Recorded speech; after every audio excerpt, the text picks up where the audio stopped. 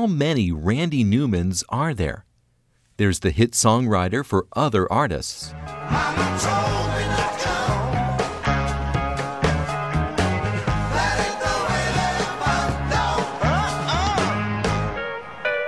There's the performing songwriter, some of whose best-known tunes are at once ebullient and so drenched in caustic irony that other singers might be reluctant to touch them. Look at that mountain, look at those trees, look at that bum over there, man, he's down on his knees. Look at these women, ain't nothing like them nowhere. There's the composer of timeless-sounding scores and uncomplicated songs for films such as Cars. You never see it coming when the world caves in on you, on your town. There's nothing you can do. And there's the packager, who once in a while leaves the studio and takes all the Randy Newmans out on tour, pulling out each of them by turns in the course of a show. On Sunday, he'll be at the Palladium in Carmel, near Indianapolis, the largest city in America where he's never played. He says that, among his many jobs, these solo appearances are the simplest. You do it and you leave.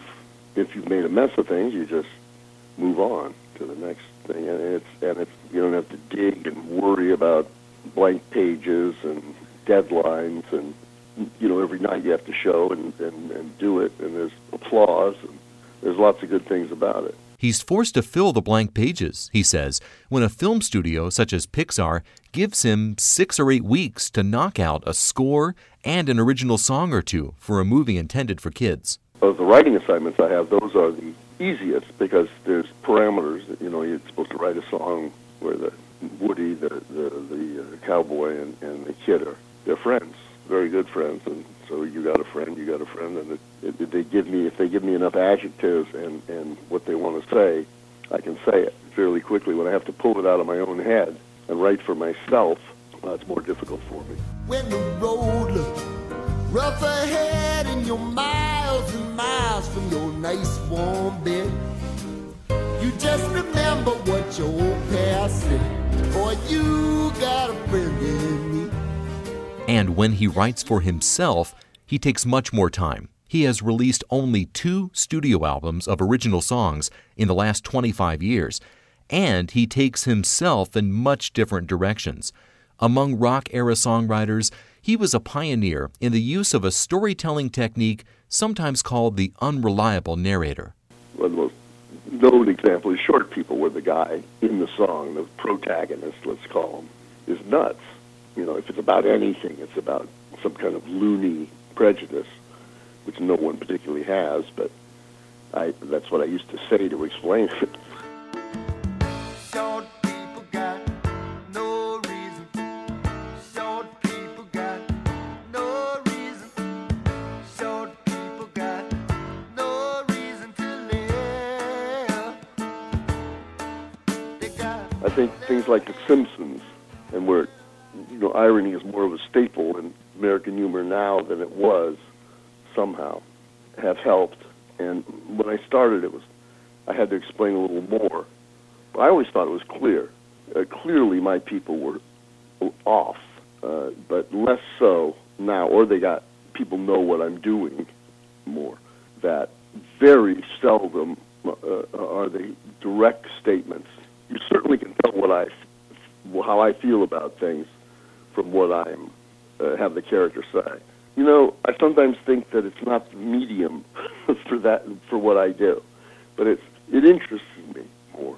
I've said this 1,000 times, but I always thought you should have the latitude that a short story writer might have. Why not? Why not, have an untrustworthy narrator in songs just like you could in a short story? I think the reason people don't do it is that people take it as an immediate album when they say, she doesn't love me anymore. They want that to be, the guy feels it, just directly like that. He is turning 71 this month, but Randy Newman isn't surrendering the spotlight or the chance to tweak his targets of choice. He's working on an album of originals, one of which a barbed song about Vladimir Putin he's likely to perform at the Palladium.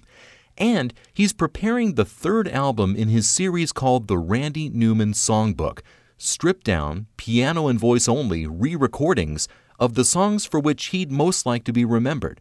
And after decades of thoughtful, multifaceted work whose acclaim has been more critical than commercial, he's pleased to see his legacy bolstered by an accolade such as last year's induction into the Rock and Roll Hall of Fame.